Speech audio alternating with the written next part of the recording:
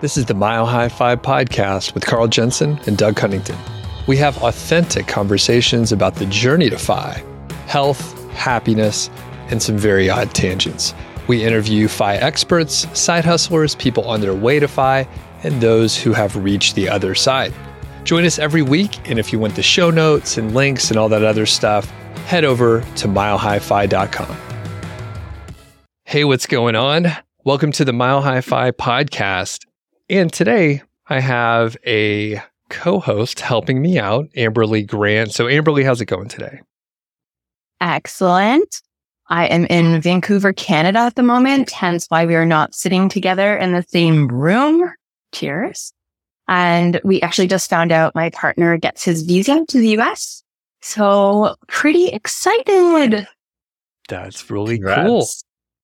And one thing, Carl is normally the co-host, but he's out on assignment on a top secret location on a secret mission. And he's actually testing out a new product for his quick hardening line of building materials. So if you don't know what that is, check a couple episodes back. We have a new product line that we're working on. So today we're going to be talking to Chen Huo, and he's the co-founder of a bank startup called Nexus.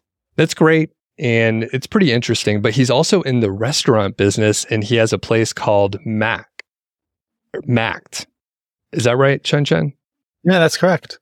Cool. So this is a mac and cheese eatery, and it's a fast, casual, build-your-own mac and cheese concept that empowers you to get creative. So we're going to talk about a few things today: entrepreneurship, the Fi movement, mac and cheese, obviously. And I'm curious, Chen. What's your go-to at Macked? What would you get if you're just like, I can get whatever I want, which I guess you probably can. What do you order?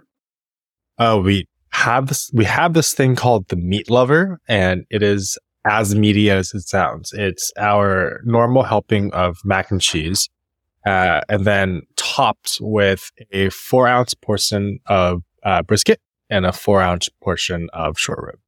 So it's funny, as part of, the food industry, there's a ton of tools and food tech options available, for restaurant owners. One of them is the ability to literally send your food out to a facility, in our case, about 100 miles away, where they burn it and they tell you the caloric content in a very scientific way. So, out of curiosity, we ended up sending our Meat Lover to this facility, and the guy came back and he was like, "Are you sure this is the portion that you serve your guests?" And we're like, "Yeah, absolutely." And he's like, "Well, you realize this thing is clocking in at 3,700 calories, right?" And I was like, "Oh, whoa." So, yeah, and we decided obviously to keep those portions, and we started hearing from our guests that this was definitely something that you ordered and you get a takeout box before the meal even gets to you, with the absolute intention of, having this thing last you 2 to 3 meals. So, a long answer to your question, but that's definitely my favorite thing if given the option to choose whatever I want. That's awesome. And then do you guys make the brisket and short rib in-house? Yeah, everything's in-house. I mean, our prep process is insane, but I would say the only thing that we actually don't make in-house would probably be some of the mix-ins. So just a brief overview as to how Mac works. It's a build your own mac and cheese restaurant. You can choose, there's 4 steps to it. So you choose your cheese sauce, you choose your pasta base, the mix-ins, so stuff that actually gets cooked in with the pasta, and then toppings, like stuff that's actually placed on top afterwards. And then the entire thing hits a salamander, which is an industrial broiler. So, we make everything in-house. Some of our mix-ins are just frozen vegetables that just get mixed in. But yeah, the brisket and the short rib are, I think the brisket's like slow cooked for something along the lines of half a day, and the short rib is marinated and thrown into the oven as well. That's awesome. We could talk about that all day long. And I literally, funny enough, I have ideas of things to mix in with mac and cheese, independent from our conversation. And when I was doing research for this episode, I was like, holy shit, this guy has a mac. It's the exact thing that I was writing on here. So pretty amazing. Amberly, do you have any follow-up questions about mac and cheese? Well, I guess my first question is, did you eat the entire portion in one sitting, or were you a takeout person as well, where you do it in two? Absolutely a takeout person. Absolutely. I don't know how often my body could handle the entire portion in one sitting. So back in the day, we've actually talked about doing something like a challenge. So I'm based out of San Francisco, and there are a food challenges were really in a few years ago. So there was like this, this pho restaurant, this Vietnamese noodle soup restaurant that had like the biggest pho west of the Mississippi or something. And you finished it in one sitting. They would give you your meal free and then a t-shirt. So we joked about doing this meal as a challenge as well, but I don't know, 3,700 calories isn't something to scoff at for a 45-minute experience. I do have to say, so, I did end up selling the restaurant, earlier last year. So it's, for better or for worse, no longer part of my daily repertoire of eating behavior. But no, I've never finished that in one. Good for you. And I think it's a very American thing to have eating contests. I don't know this as a Canadian thing.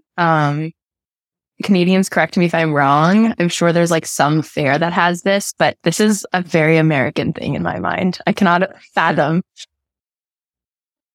taking my day and eating thousands of calories and being like cool with it. And as an American, I'm thinking I would like to try to eat the brisket, short rib, mac and cheese. I'm pretty sure I make brisket every now and then, and there's a good chance I've had several thousand calories in a sitting. I mean, it's so calorically dense with all the fat in there. So anyway, well, we're going to talk about FI. We're going to talk about entrepreneurship as well. And there's a cool intersection between the two areas, but I think a lot of times we run past each other and we think we have different priorities, but a lot of times there is quite a bit of an overlap. So Amberly, I'm going to let you talk about how you met Chen Chen at Economy. So why don't you get into that, and we'll dive into the relationship of, FI, Economy, and then how Chen Chen ended up there too. So go ahead, Amber. Okay, so at Economy, if you guys don't know, this is the party for FI people in Cincinnati, Ohio in March. And I do take issue with the time of year. It is freezing. Come on. Let's do this in the summertime. I know schools, got classes and stuff. So I guess this is the only time it works. I forgive you, Diana. So I was at Economy this year. And they have breakout sessions. So I think there's, something like 20 breakout sessions where you can basically go into different topics and learn from your peers, talk about your experiences. And it's really, really fun. So I ended up going to one on, I don't know, was it premise entrepreneurship maybe? Yeah, I think it was starting your own business, or taking the content and turning it into a business. So entrepreneurship. Yes. Led by Jeremy from the Instagram account Personal Finance Club. And his first topic that he put on the board was pivoting. And I decided to talk a little bit about my story, which was right before the pandemic, I had bought out my partner's half of our house, which was actually more than a half. I had to pay him $80,000 in March of 2020. With the idea that my Airbnb business that I had been running in the basement was going to continue on, cover my mortgage, which at the time I think was like $2,300. And well, we all know what happened in March of 2020. Not only did the stock market go down, we also had a, global pandemic, and my Airbnb went to zero. And so, I thankfully was able to pivot really quickly. I did, a long-term rental in that basement for 30 days. For a random Airbnb guest. But at that same time, I got a message from my really good friend, Mark Troutman, who's been on this podcast before. And I feel like we always mention each other.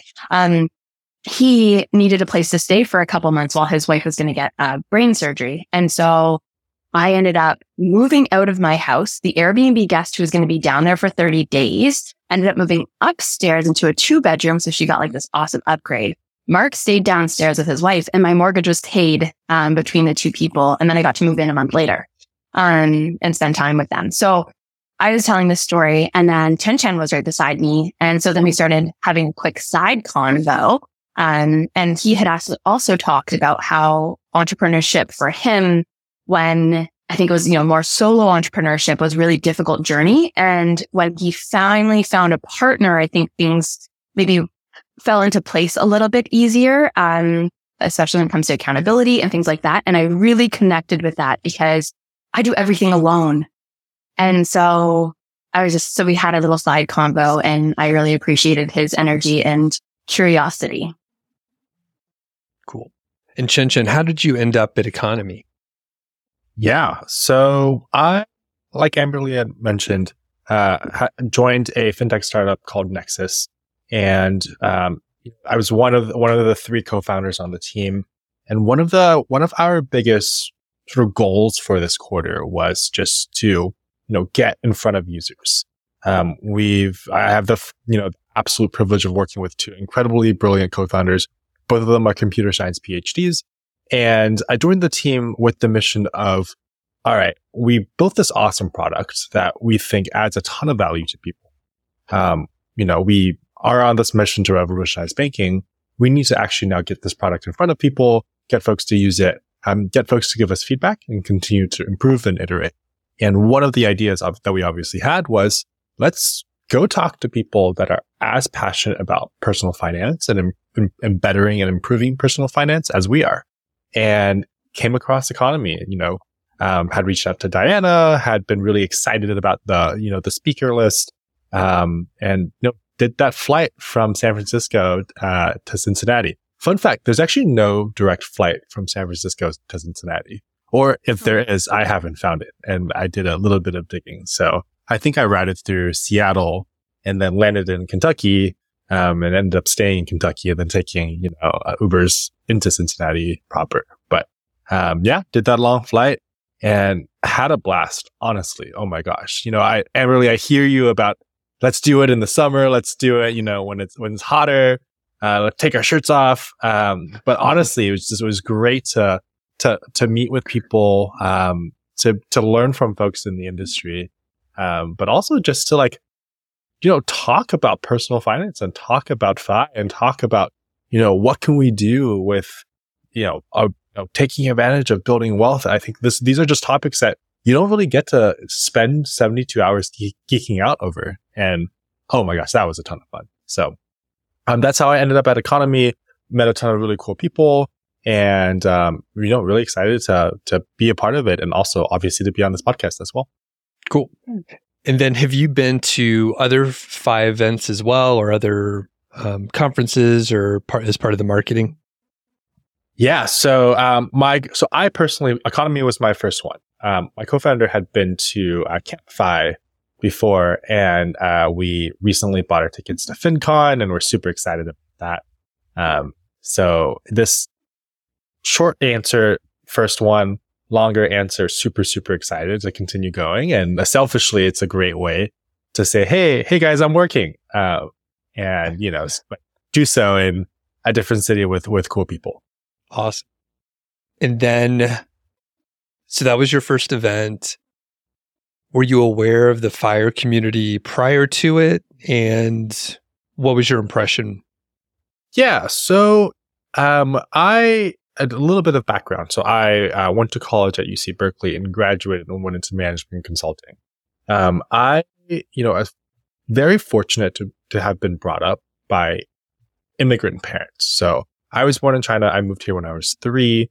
And one of the core sort of tenets of my upbringing was, look, we are an immigrant family that gave up a ton to sort of uproot and move thousands and thousands of miles away. And we did so to my parents did so to give us, our generation, a better future, a better education, better opportunities.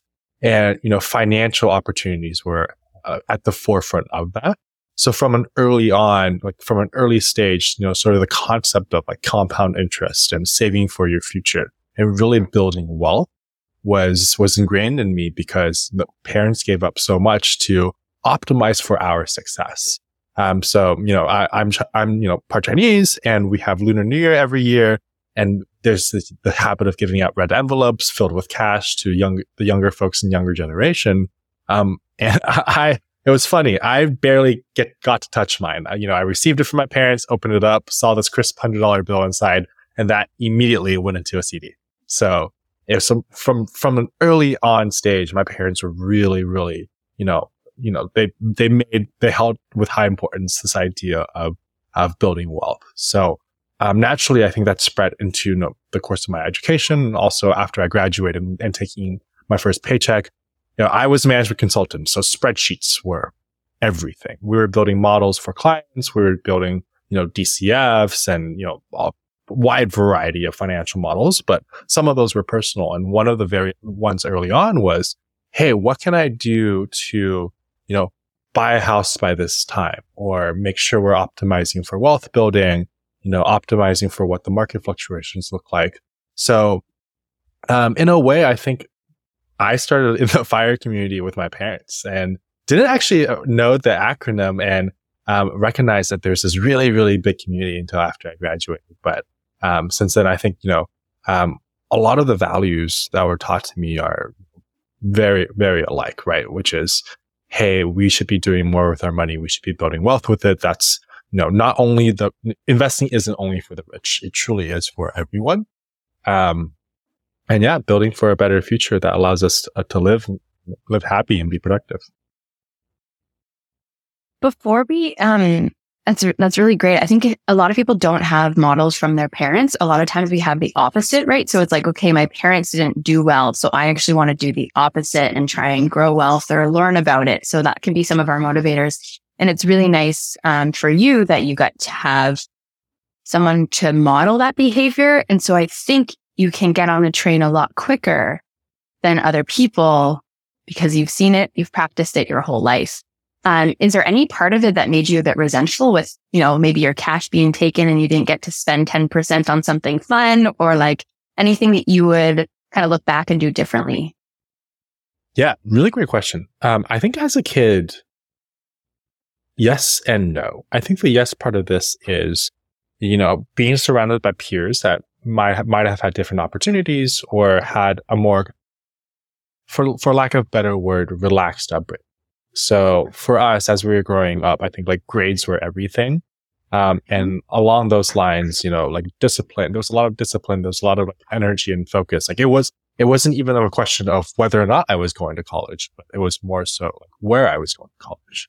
So I think I wouldn't call this resentment because, at the age of 30 now, I absolutely would not have done, gotten all these opportunities if we're not for the upbringing that my parents gave me. But at the time, if you can imagine, 12-year-old me, trying to like pouring through a Best Buy catalog thinking, oh, wouldn't it be fun if I had, what was it back then? I think it was like the GameCube that had just come out and all my friends were getting. And I was like, oh, I have Chinese New Year money, it's just sitting in a CD. Like, why can't I use this, buy myself a GameCube and have a really good time? And then for the parents to say, that's not your GameCube money. That's your college money. So, I think at the time, obviously as a 12-year-old kid, and by the way, mom and dad, if you're listening, it's such a great childhood. I got to go out and play with my friends, and I got video games, even if they weren't the coolest ones at the time. But yeah, I think as a kid, not recognizing the importance then, versus, obviously years down the line saying, geez, you guys are absolutely right. This is absolutely the thing that we should have been doing. So, not resent. I wouldn't use that word, but, probably just lack of understanding at the time. Yeah. And as a kid, you can't see the future like the way your parents can. And as I'm a new parent now and I have to do things to my kid that I'm like, oh no, you have to go to bed, even though he does not want to, or like, you can't sleep with me in the bed anymore. You got to go on your own. And you can see that they're just so uncomfortable, but it's the right move. And I can imagine your parents doing that as well, right? It's uncomfortable for them to say no in certain ways. They probably want to give you everything, but they have to make a choice, and that's the right choice. And it's really nice that you can look back and think fondly about that. Absolutely. Yeah. So Okay. So one area that we're maybe jumping ahead a little bit. So you've started some businesses which are kind of risky, right? So entrepreneurship, you have incomplete information, you have to make decisions, it could all fail. You have to keep moving on.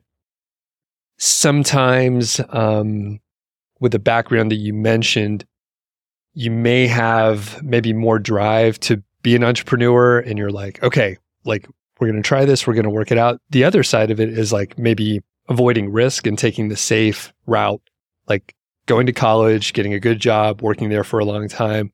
So I don't have a solid question here, but how did you navigate that? Did you have like some strong risk avoidance and you maybe hesitated to start a business, or how does risk tolerance come into play? Yeah.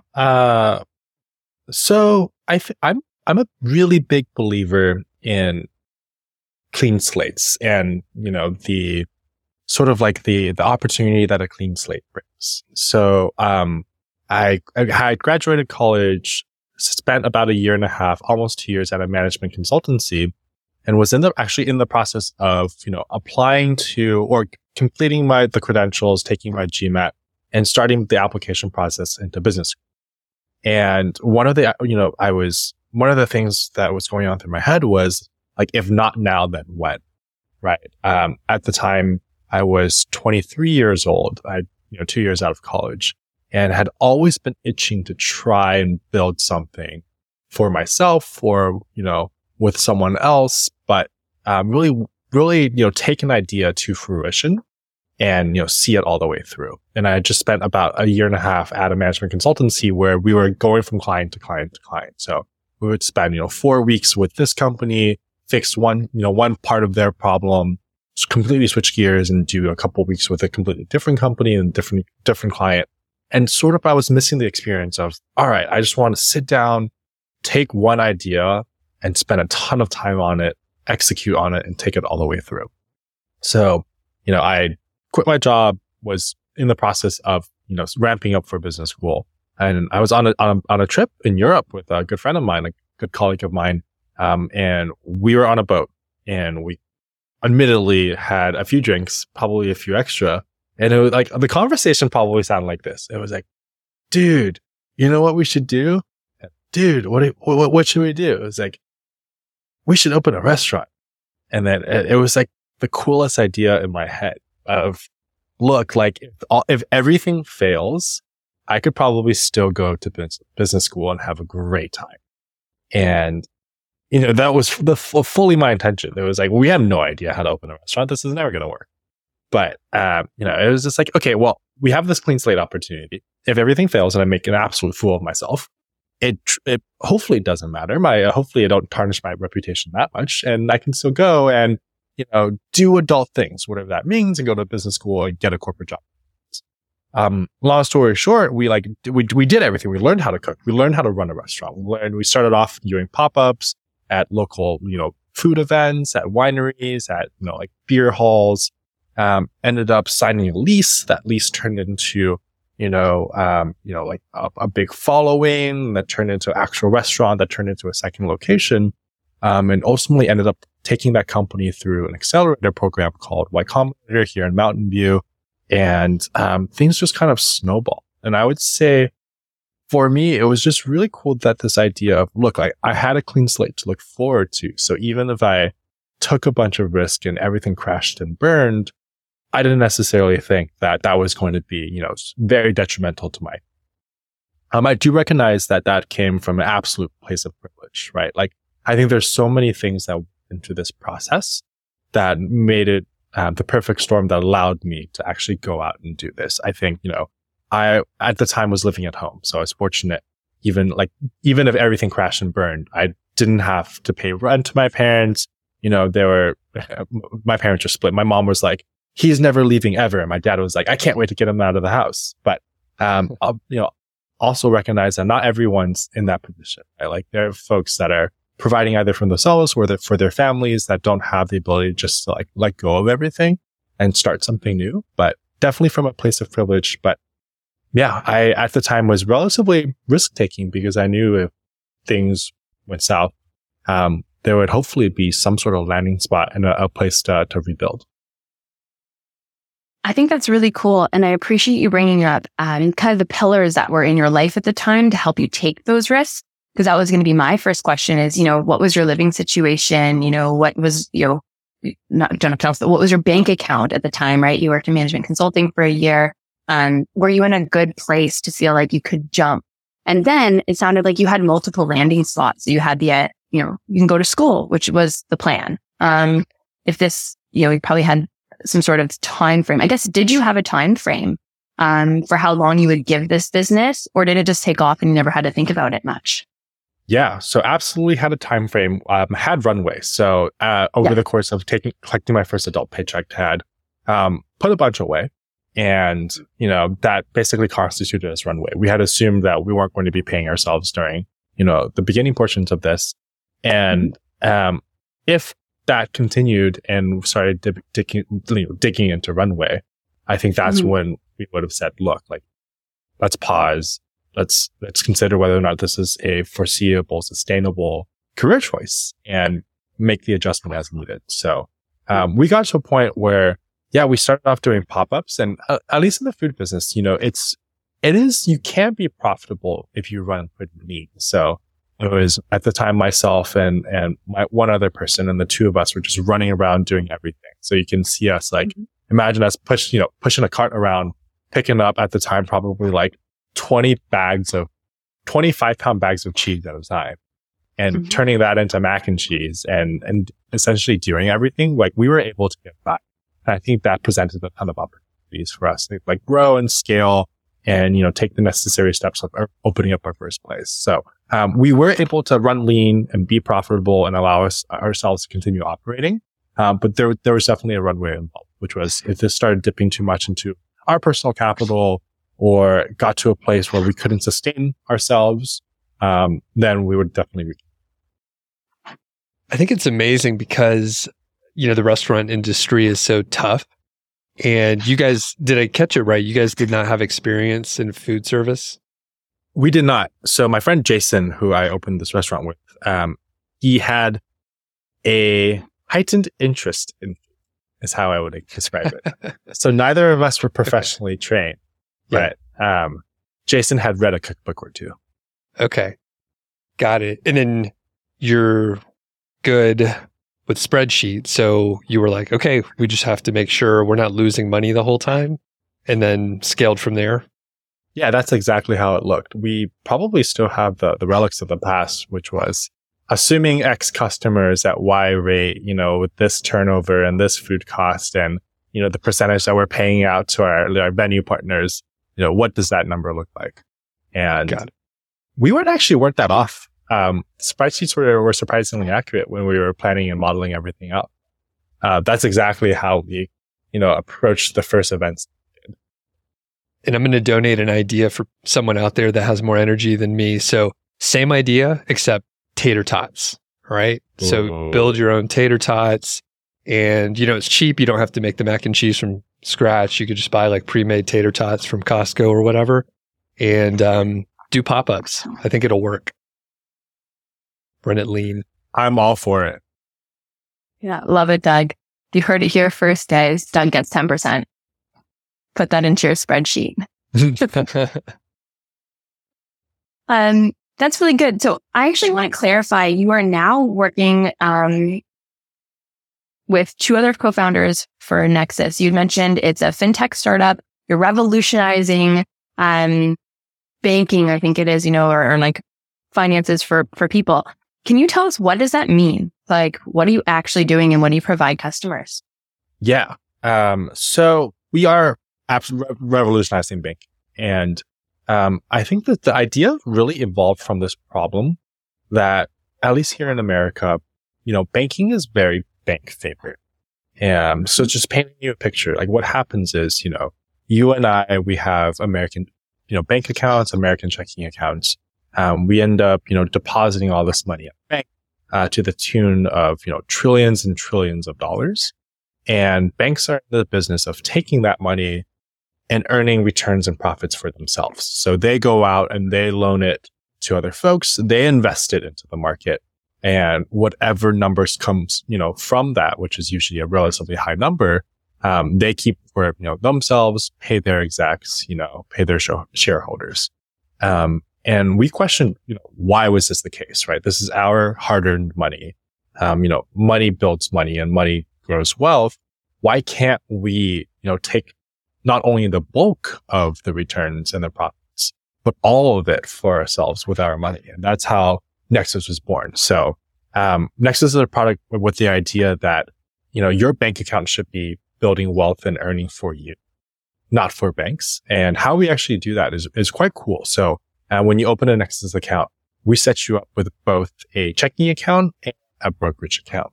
And you keep your balance with us. So let's say you have $10,000 in balance, and use us as you would any normal checking account. So we give you full liquidity to your cash. You pay your bills, get paid, through direct deposit, use any ATMs. By the way, ATMs are always free with us. So use any ATM in the world, and we'll reimburse you for that cost. So use us as you would a traditional checking account, but your funds are actually sitting in, long-term diversified funds. You get to choose which funds you want to invest your money in from, lower risk like US treasuries backed by the credit of the US government, or, stock funds. And all that, your entire balance is working and earning returns for you. So we are simply the custodians of your cash. We don't, collateralize or, group all of our deposits and then invest that to earn returns for ourselves. We really keep those returns for our customers. So, it's just really, Nexus was born on this belief that banking should be people favored. It is inherently a people product. Money belongs to people, and therefore the returns and the profits that come with that should be directed to people as well. I love that. In Canada, every bank account that I know has a fee associated with it. So like in the US, I feel like they've gotten rid of fees, which is nice. But in Canada, it's like $15 a month for people to have a bank account here, which is just basically you are now paying the bank for them to take your money and make money off of it. And it's just this crazy thing that you have here. You also cannot freeze your credit score here. So you cannot, put a freeze with Equifax and TransUnion and those companies up here. And so I find, though I have some issues with the US, sometimes with banking, at least those pieces are a little bit more user friendly. And the one thing with Canada is we do adopt, like the tap and the chip much sooner than than the US in general. So it's a trade-off, I guess, for security, but then you are paying these banks. So I really like this concept. I have a question for you. This is a question because this comes up in my FinTalks group a lot. We travel. So all of us love to go travel internationally. We love cards that do not have ATM fees because you're not paying that $3.50 every time you're somewhere. You don't have to carry cash. So a lot of us move towards the Charles Schwab card because those international fees, the conversion is really good when you go to an ATM. When you said you can use the card around the world, how do you set that conversion fee, and do you have favorable conversion fees? And I'm asking this because I totally want to tell everyone about this if it's favorable. Yeah, so we do. We're on the MasterCard network. So our negotiated rates with MasterCard are, we don't have any foreign transaction fees. And this was a travel tip that I learned early on too, which was like, if you ever need local currency, you are going to get better conversion rates if you are behaving like a local, right? And locals would go to an ATM and withdraw cash versus, Forex or those really, I would say, predatory airport and like local, exchange places. So yes, to answer your question directly, we have, there's no foreign transaction fees, and we have the conversion rates as negotiated by the MasterCard network, which the last we've tracked are pretty good. Yeah. That's great to know because we always do a travel, whether it's like, global arbitrage or geo arbitrage, or like travel tips or credit card hacking, and the Charles Schwab card, it comes up every single time. So I'd love to recommend something different, and some like people who are part of our community. So that's great. Thanks. Awesome. Thanks, And Emily. tell me a little bit more. So you started a mac and cheese business, right? So you're in the food service industry, which I used to work in foods. I had my own company doing like what HelloFresh used to do. But like you said, your projections are pretty on par because you can kind of decide how many customers you can get in front of customers by being at some sort of farmer's market or like pop-up events, like you said. You can say, hey, I need to sell it for this amount because this is the ingredients that go into it. And I need a little bit of overhead of however percent or to pay us, right? So it's a bit more of a model that you can kind of understand. Tell me more about being in fintech and what's that runway look like now? How do you get funding? And this is a much bigger product. You're working with computer science, your co-founders who are, PhDs in computer science. I think you said that. Tell me a little bit about the difference in the companies and how that, like what that means for you. Yeah, night and day from an operational standpoint. So previously, fire drills were like sometimes literal fire drills, right? It was, hey, something went down at the restaurant. We need to come fix it. Now fire drills. Well, I guess they're actually pretty similar too. Now fire drills are something went down from a server standpoint, or something technical went down, and lo and behold, we need someone to come fix it. So, I would say night and day from what the products actually are. But in terms of, I think, my role and the work that's being done, there are a ton of similarities. I think on the food side, it was about building a brand, right? Like we had built this mac and cheese brand that people trusted, that people were, engaging with time and time again. It had expectations of us and we had to deliver on those expectations. I think it's very similar with the product that we're working on right now, which is our customers engage with us time and time again. They have expectations of us as well. They expect everything to work.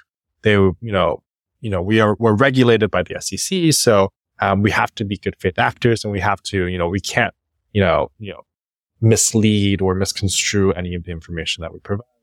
On the food side, similarly, our local health department would shut us down if we were doing things and being bad faith actors as well. So in the ways I think they're very similar from a brand building and building trust with our customer side.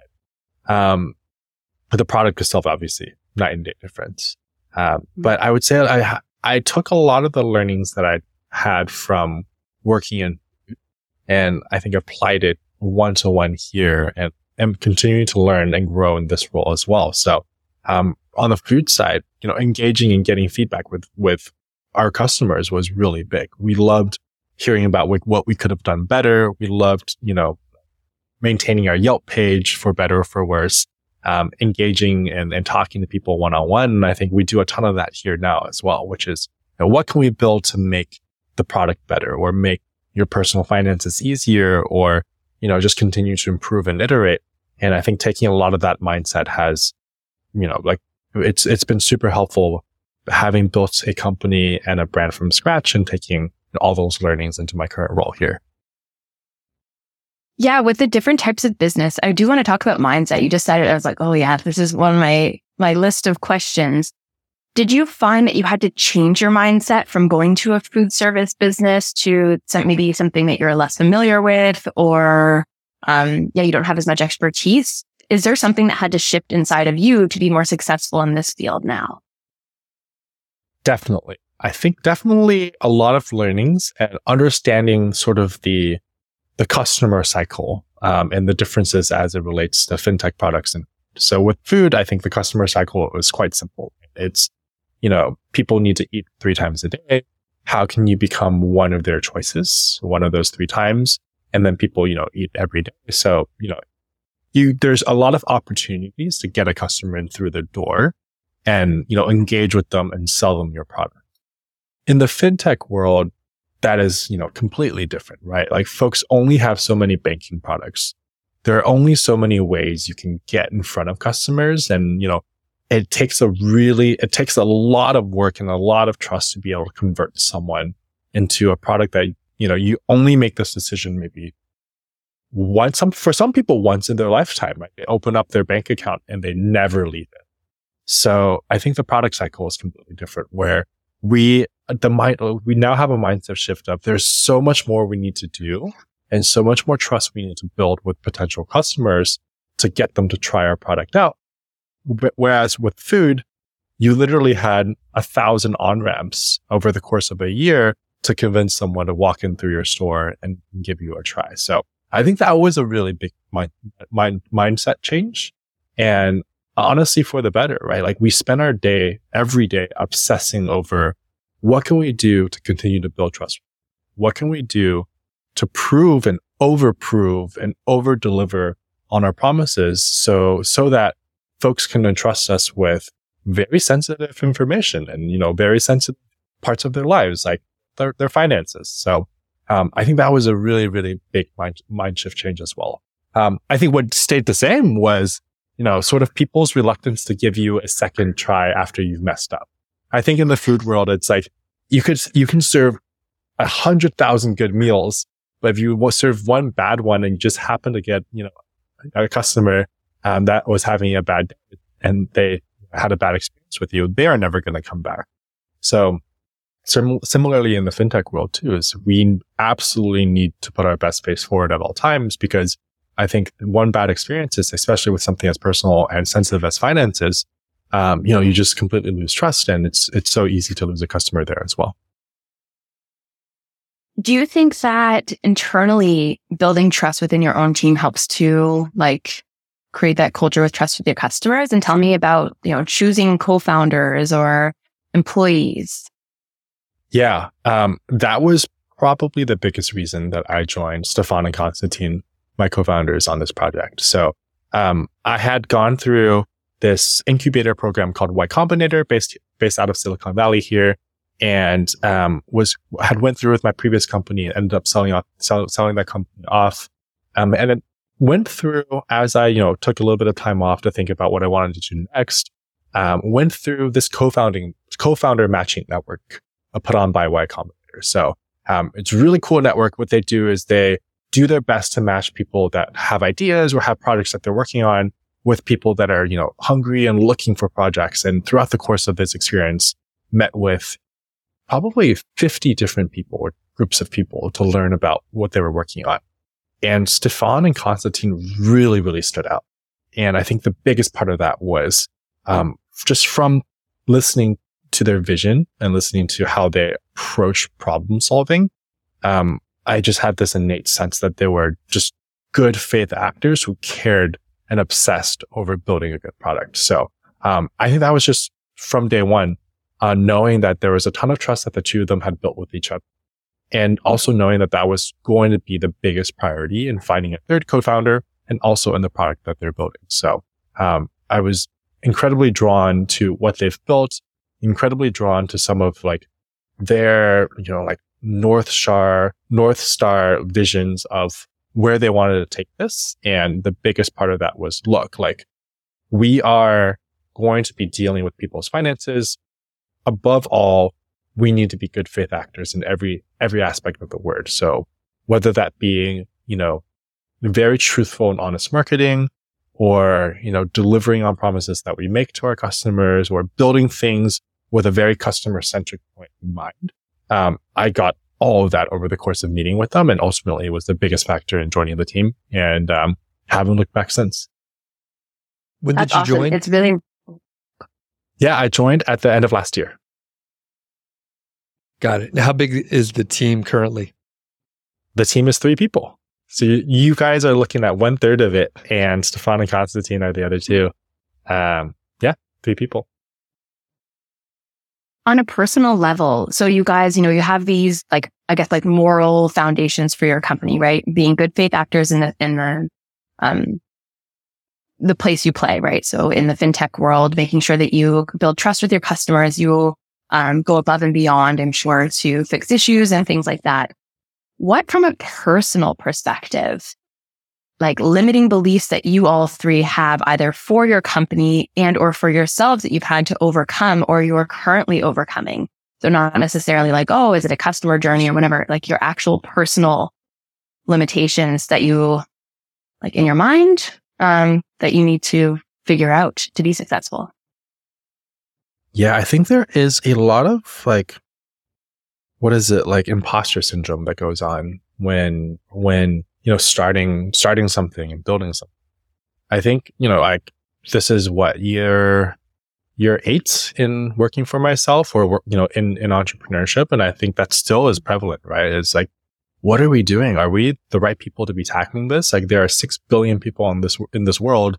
Why are the 3 of us uniquely trying to solve this problem where 6 billion people haven't and maybe have tried and failed? So there's a lot of that, like, oh, am I the right person to do this? And I think that was a personal thing that like I still struggle with sometimes, right? Like we can have a bad day where, we run into a roadblock and just have some of these like insecurities creep up of, okay, if I were someone else, would I have already solved this by now? Right. Or like, and a customer is frustrated that like a customer is frustrated with like a check problem or something like that. Like, oh, why couldn't we have done this better in the first place? So I think from a look, like this is a very complex problem to solve. Why haven't billions and billions of people already presented itself and presented a solid solution? I think there's a little bit of weight of that at least I personally continue to carry whenever we're trying to tackle these really big problems. But that aside, I think, again, very fortunate to found a team that I align with that, have people's best interests in mind that I have absolutely no qualms with in terms of building the right product here. And I think this also goes to show like sort of like the difference of where I am now versus where I was about a year ago. So about a year ago, I was, the solo founder or the solo sort of exec in charge of this company. I was in food service. There was a lot of things that needed to be done. We were on this tail end of a pandemic and honestly was burnt out and was recognizing that I was working for myself, but at the same time, I wasn't really being held accountable by anyone else but myself. So it was really easy for me to say, look, like, cool, if I don't do this thing, who's really going to care, right? Or, here's the list of, 5 or 10 to-dos that I need to get done today. But if I didn't do them and I just rolled them over into tomorrow, like nothing much is going to fundamentally change because there's actually not, someone, checking these off on my bucket list or in my head. I think that's like night and day different now too. Whereas like working with Stefan and Constantine, if I tell them that I'm going to do something, I am going to do it. I'm going to go above and beyond and getting that thing done because these are folks that are trusting me to, drive and move forward in a similar way that look like if I'm trusting them to do something, with regards to the company, I better hope that they deliver as well. And I think having some of that accountability with regards to this team mindset has been incredibly positive too. So Amberly, I have a question for you. So you work solo. How do you deal with that accountability? Should I pull out my to-do list? That's been going for like 3 months now. I was going to say, I run it that way too. I love kicking it to the next day or next week. I was like, that's great. Yeah. That's like, I think that's number one. I really connect. The reason I asked the question is because I learned when I started my first business, I actually packed it up, closed it so that I could go to school to learn entrepreneurship. So I ended up at CU Boulder, their business school, studying strategy and entrepreneurship in their business school at Leeds. And I realized the number one thing I realized during that time, there was a bunch of things that was great for me to go to university finally. It helped me with my self-esteem and other things and realize how organized I was and get things done. But the thing I realized is that everyone is just like faking it till they make it. And that imposter syndrome, every person feels. And when you ask the question, why are you uniquely qualified to do this? Sometimes that answer is you're the only person who's actually taking action. And that to me is like something that I didn't know when I was working through my first company all by myself as like a 23-year-old. I think I was 22 actually at the time. I started my first company at 21 and then 22, another one, after I moved back to the US. So I really connect with that imposter syndrome and trying to get things done on my own. The true answer, Doug, is that I hired someone to keep me accountable. So I have someone who like literally is like, she texted me 2 days ago. I was like, Amberly, we need content. We are running out. Like get your ass together and film some shit. So that's my job today in the afternoons to do that. Because if I don't, she's going to text me again and be like, we don't have anything. Instagram is going to hate us. Like, let's do this. So I had to start paying someone to help me with this because I'm still like a solo venture in this.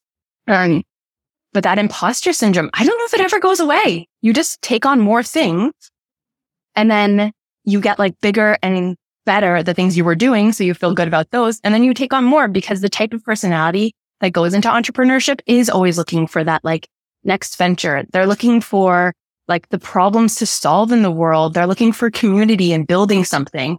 And I think all of that comes with challenges that you just like you're constantly learning and changing and doing. And yeah, it never stops. So we're starting to come up towards the end here. And Chen, I want to ask you something. So we talked about the traditional, banking industry, which I think we could all agree kind of sucks. I don't like banks that much. How does Nexus make money? Yeah, great question. So we make money two ways. One on something called interchange. So what happens, like let's say you, Doug, use your Nexus debit card and you buy $50 worth of groceries at your local grocery store. The local grocery store is going to be charged a few percent, maybe 1 or 2% on that transaction from a few different people, the card issuer, and then from us as well. So we capture a portion of that transaction on the vendor side. So, by the way, both of these methods aren't actually costs to you, the customer. They are just part of the daily transaction. So that's the first side on the card interchange.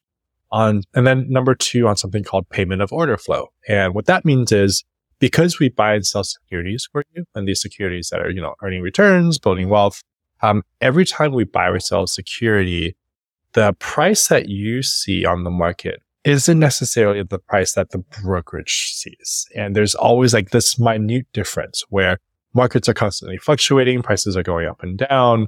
And this happens with any brokerage, right? If you buy a $50 stock on Robinhood, you might buy it for $50, but Robinhood is able to get it because they're a brokerage for like $49.99. So we capture that as well as part of revenue. So these are the two ways that we currently make money.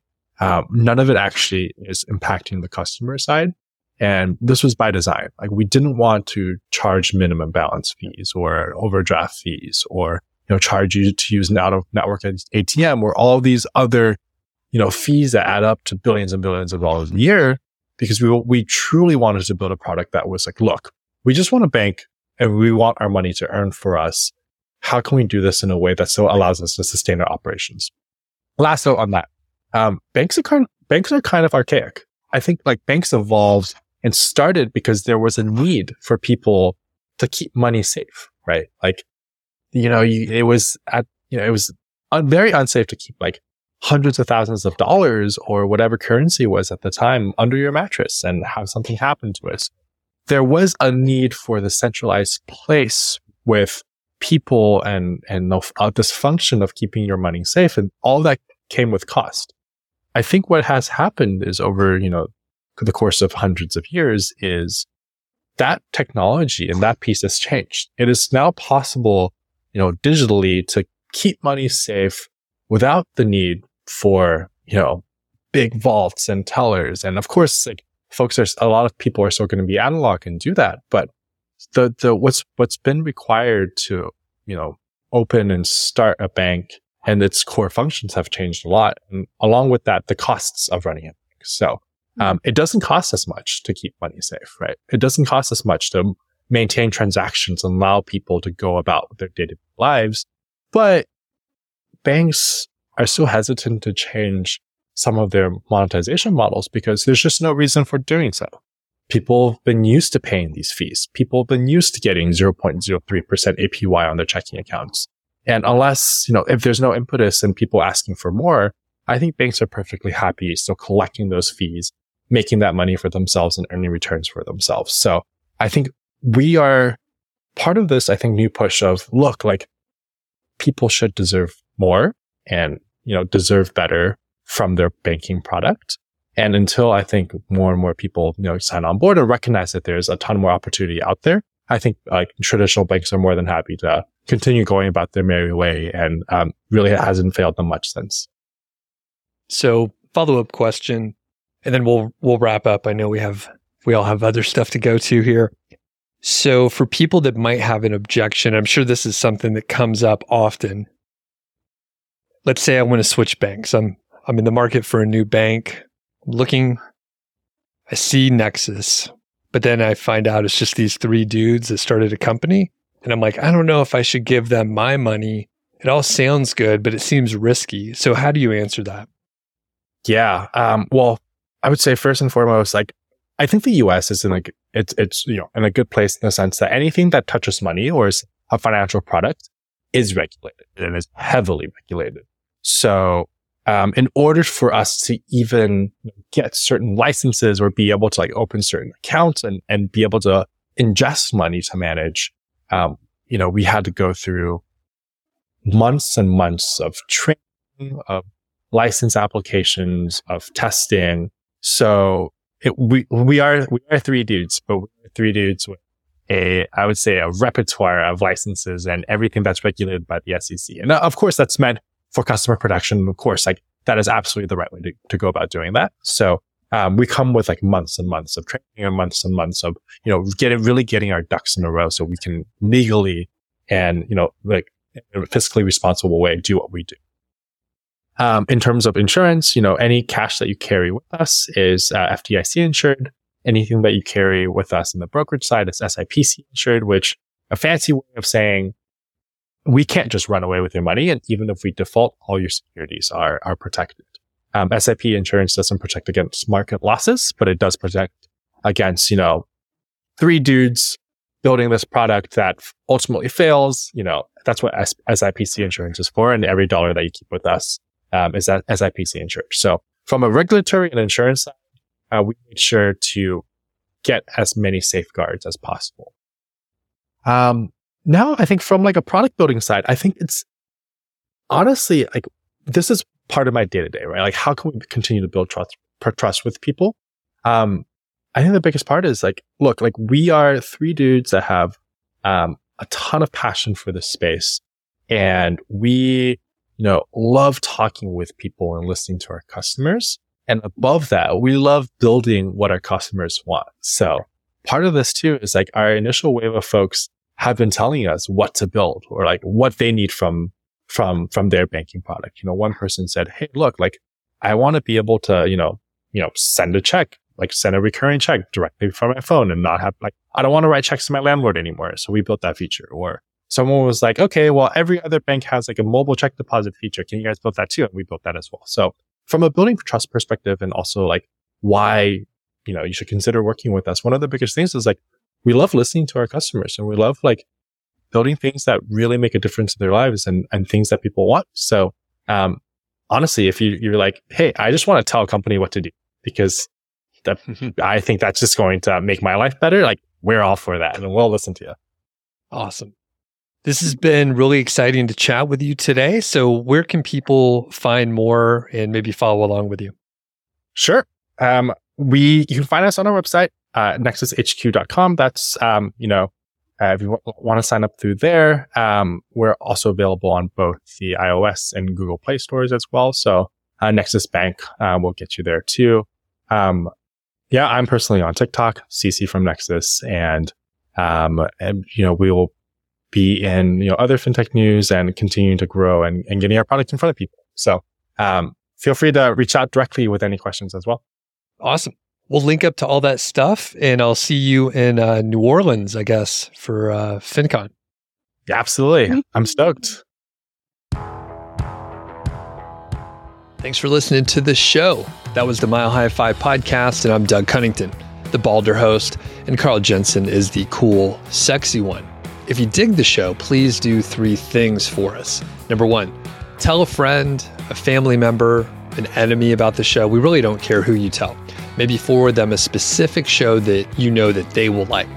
It's the single most helpful thing that you can do to spread the word. It's like giving us a virtual high five, and actually we don't give high fives in person, so the virtual kind's pretty good. And more importantly, your friend or family member or even your enemy will appreciate the fact that you were thinking of them. Number 2, make sure you're following or subscribed on your podcast app, Apple Podcasts, Spotify, Overcast, YouTube, whatever you're using, and that way you won't miss a show.